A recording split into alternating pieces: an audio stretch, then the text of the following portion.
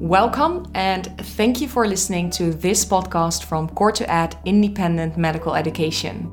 In this episode, you will hear from internationally renowned experts, Professor David Hong, medical oncologist, and Dr. Tracy Stockley, pathologist and geneticist, as they provide an introduction to molecular testing.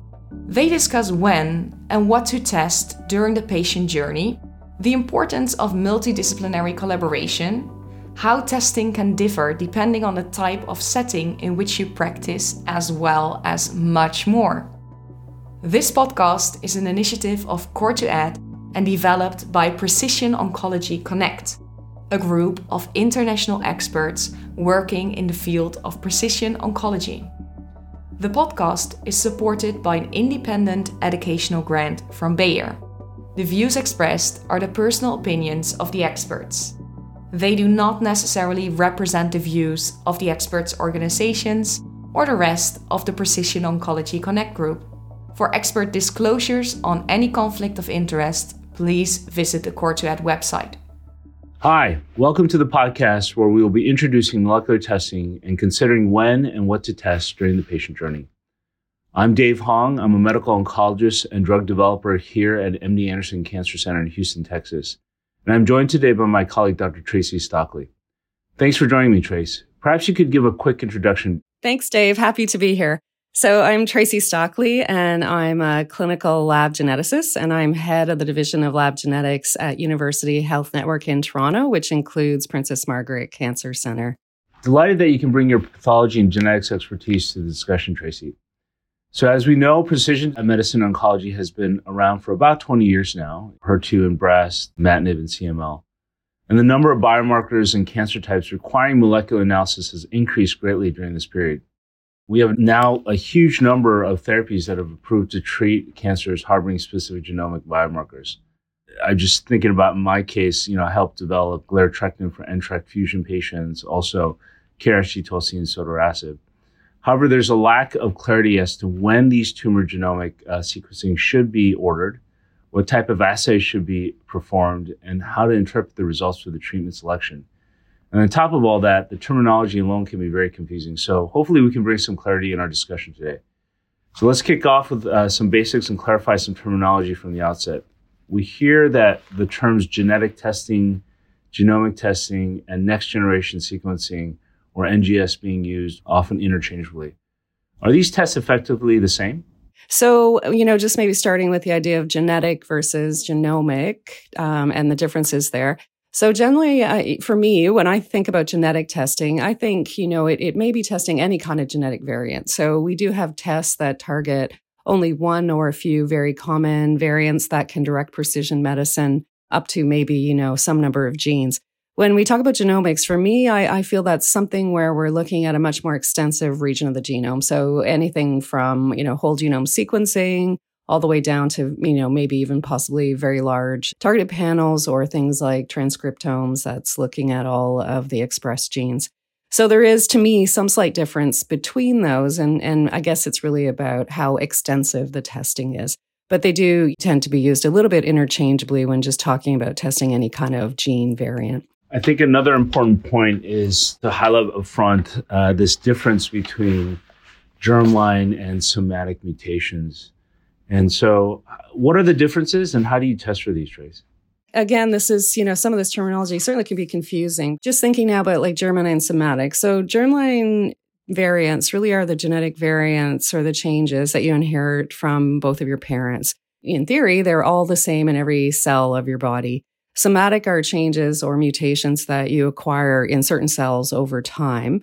And really those variants are limited to the cell they happen in or any descendant cells of that parent cell where the mutation was acquired.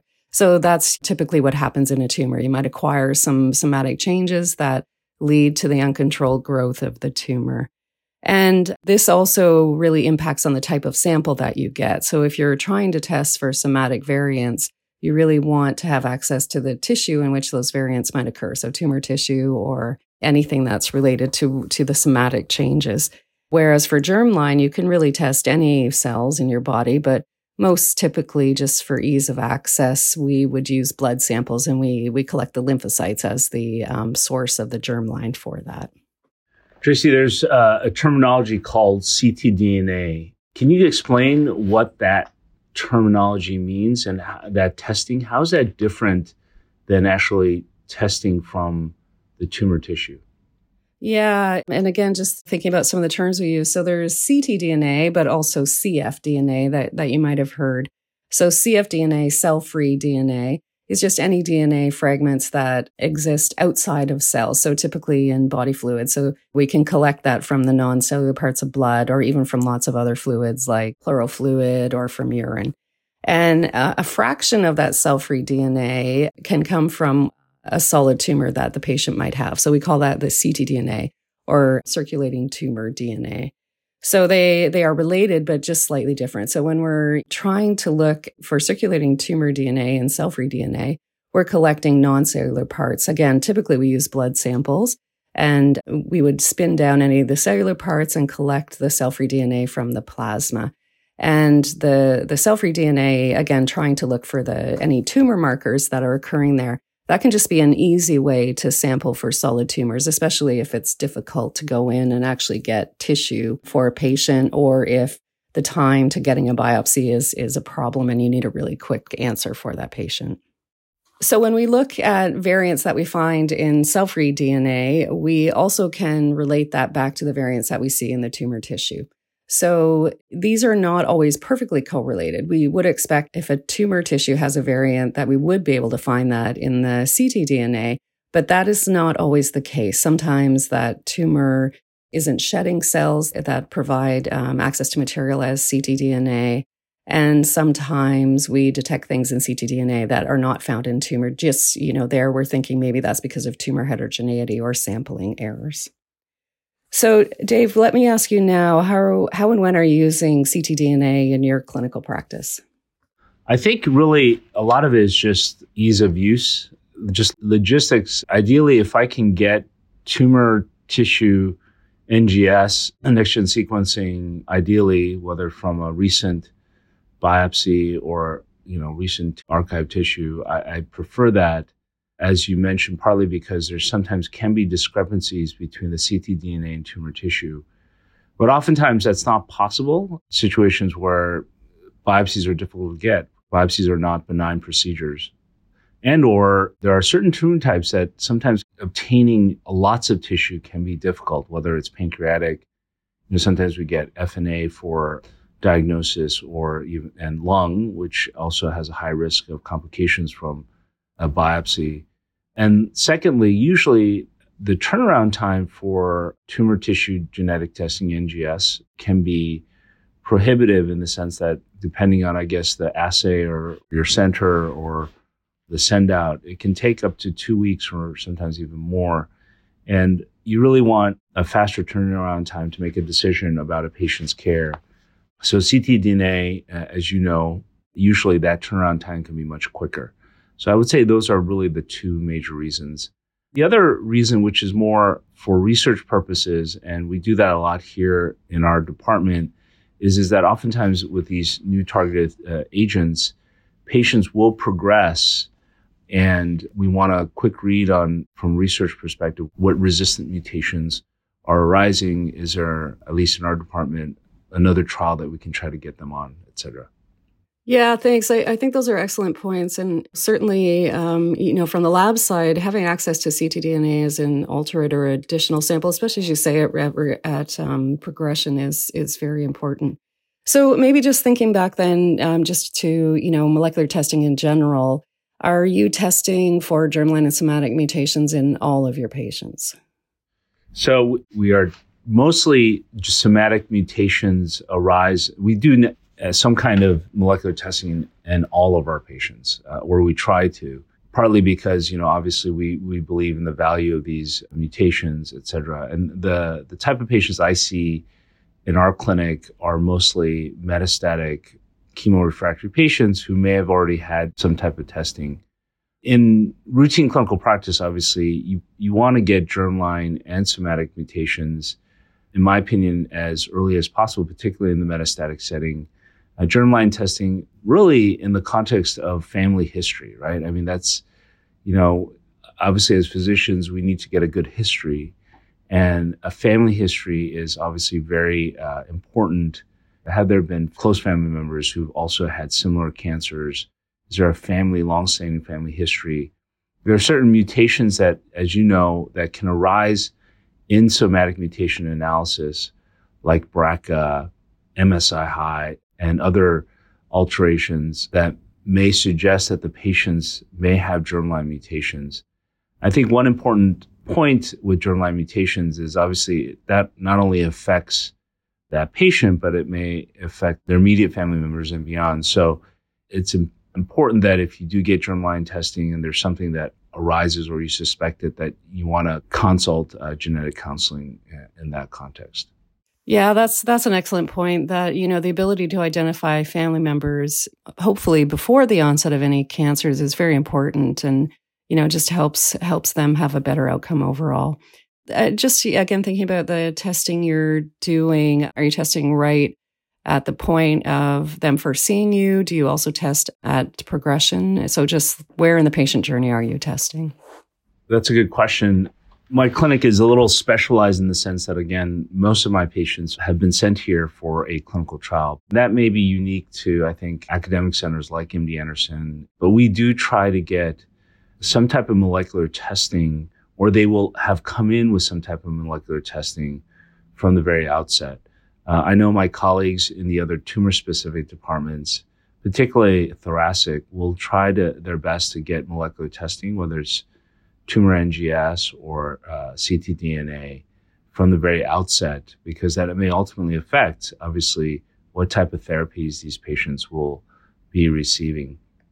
We do our best here from a research perspective to really try to obtain progression samples, whether it's from another biopsy or ctDNA, to really understand why these patients are progressing, but also think about next therapies, maybe next trials that they may be open to.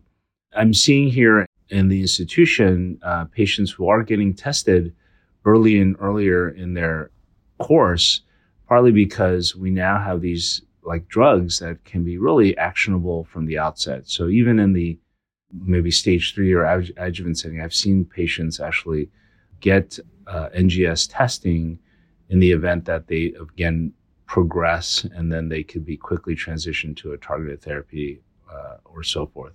So I don't think there's one specific pathway, but I would, particularly in the metastatic setting, I'm a big believer that now that we have so many different tumor agnostic therapies, whether it's drugs that target larotrectinib and entrectinib, I mean, there are now, as you know, tumor agnostic therapies for RET and BRAF, et cetera, that it's important in the metastatic setting to get that next-gen sequencing testing done, because it would open up additional opportunities for therapies that these patients may not have gotten in their typical lines of therapy for their specific tumor.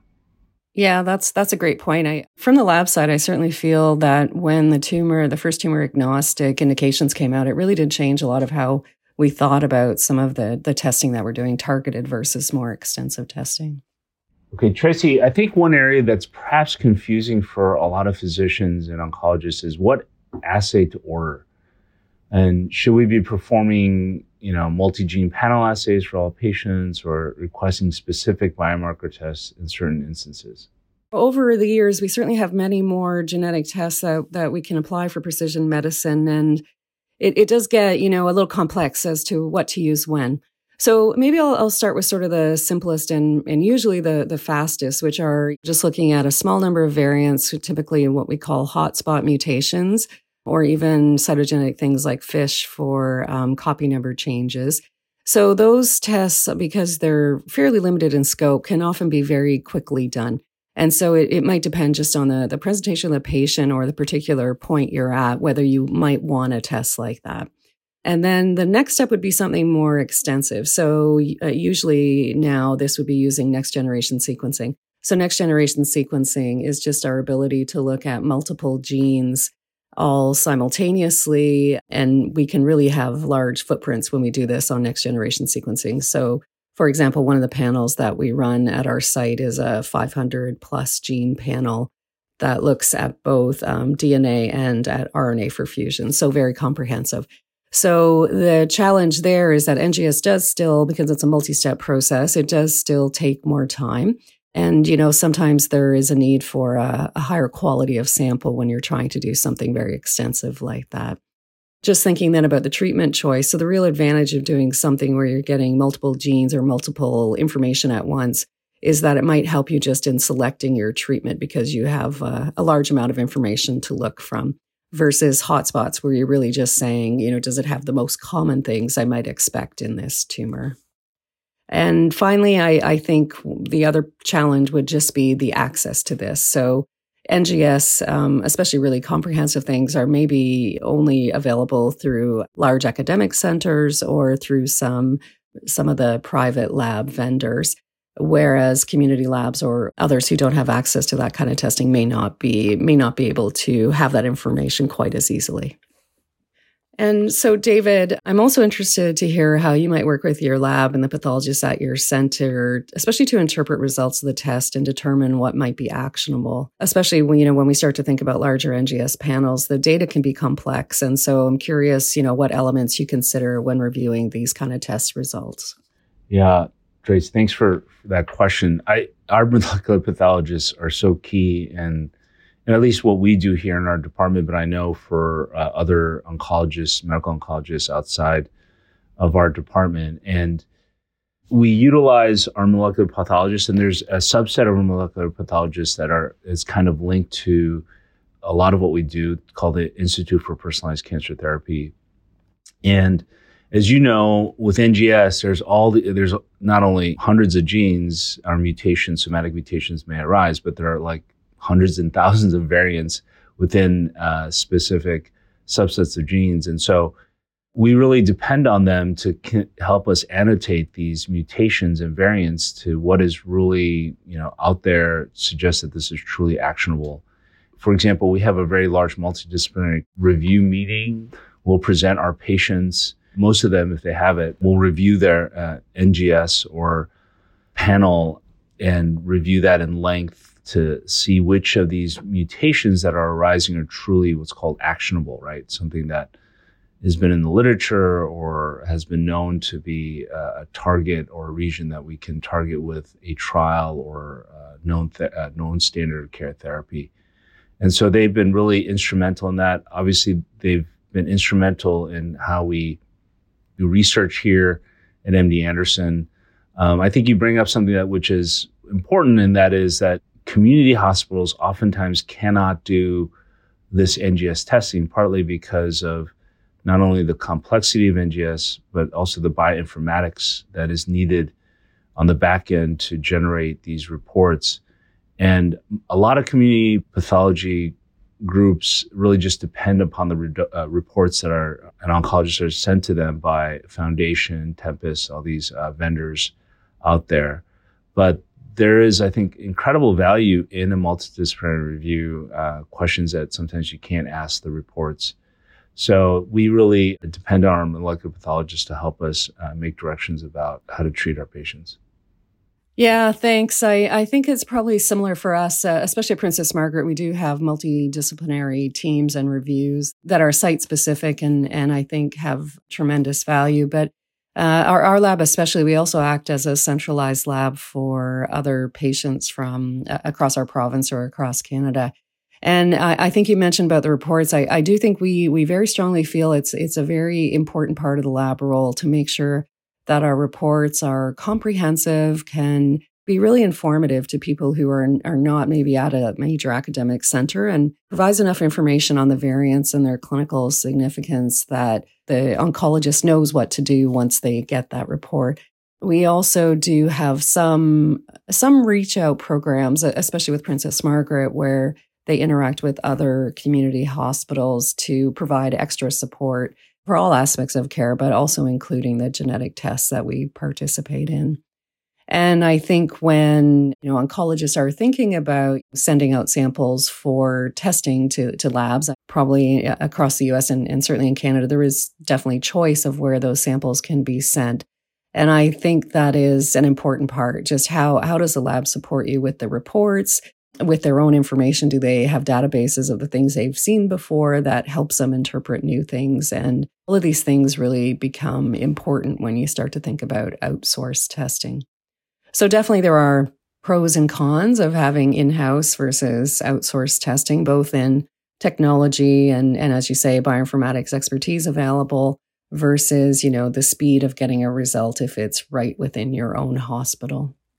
One of the surprising things I think has happened since the development of NGS is how, at least here in the United States, we haven't been able to scale it as widely and rapidly as initially thought it could go. It is much more common now here in the United States, but I think for a while it was surprising to me that it took so long given its value. But I think a lot of these kind of logistical issues, whether it's reimbursement or in the community hospital where you just can't get NGS in-house, you really have to send it out. All these other issues really kind of have somewhat delayed it. I'm assuming we're going to, at some point, figure out some of these kind of hurdles down the line, but there's still some challenges. When I think about like some of the drugs that I helped develop, whether it's larotrectinib, which is a miraculous drug. If you're able to get larotrectinib or entrectinib for an NTRK fusion patient, you're able to identify those patients with NTRK fusion.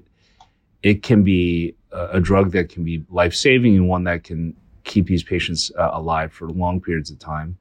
Or some of these new drugs such as sotorasib and KRAS G12C. I think that this is something that community hospitals, community pathologists, community oncologists really need to think about, really doing their best to try to get NGS or testing for their patients upfront. I hope, but I do think that at some point we will really be able to get widespread scaling of NGS into the community. And like you say, like some of these drugs are just phenomenal how well they work and just the new access that patients have for these treatments is amazing. It's similar, it seems from the lab side that maybe in the early days of NGS, it was hard to get a good quality of tissue, the right amount of tissue to be able to do NGS. Over time, the amount you need and the ability to work with sort of less ideal samples is improving. So certainly our fail rate on NGS is much less than it had been at the beginning, and I feel it gets better all the time. One of the other challenges I feel we are probably experiencing on the lab side is just access to appropriately qualified people, both at the lab technologist level, the pathology level. The training systems are not producing enough people for us to have all the people we would like to staff this and make sure that we get all the turnaround time done quickly. But, like you say, I think certainly it is improving, and it might just be a little bit more time until we have sort of the kind of widespread testing that we all would like to see. Well, Tracy, thank you again for getting on this podcast with me. I think we could carry on talking about this topic all day, but we probably need to wrap up. So really, to summarize some of our thoughts today, we talked a lot about the different technologies in testing for both somatic and germline mutations. We talked about the differences in the definitions of those, what the differences are between tumor next-gen sequencing versus something like ctDNA. We talked a lot about when we should consider testing these patients with these platforms in the journey of these patients. We talked about some of the challenges I think that we all experience here, but also for our community colleagues. And we talked about the potential, I think, of some of these new therapies that can target these specific mutations if we are able to identify them. So thank you again, and thank you to our listeners. We hope you've enjoyed our discussion. Thank you. We hope you found this podcast informative and enjoyable. We have more precision oncology podcasts coming up soon, so if you liked this episode, you should look on the COR2ED Medical Education channel for more. Also, don't forget to rate this episode on the COR2ED website and share our podcast on social media or with your colleagues. Thank you for listening, and see you next time. This podcast was brought to you by COR2ED Independent Medical Education. Please visit COR2ED.com for more information.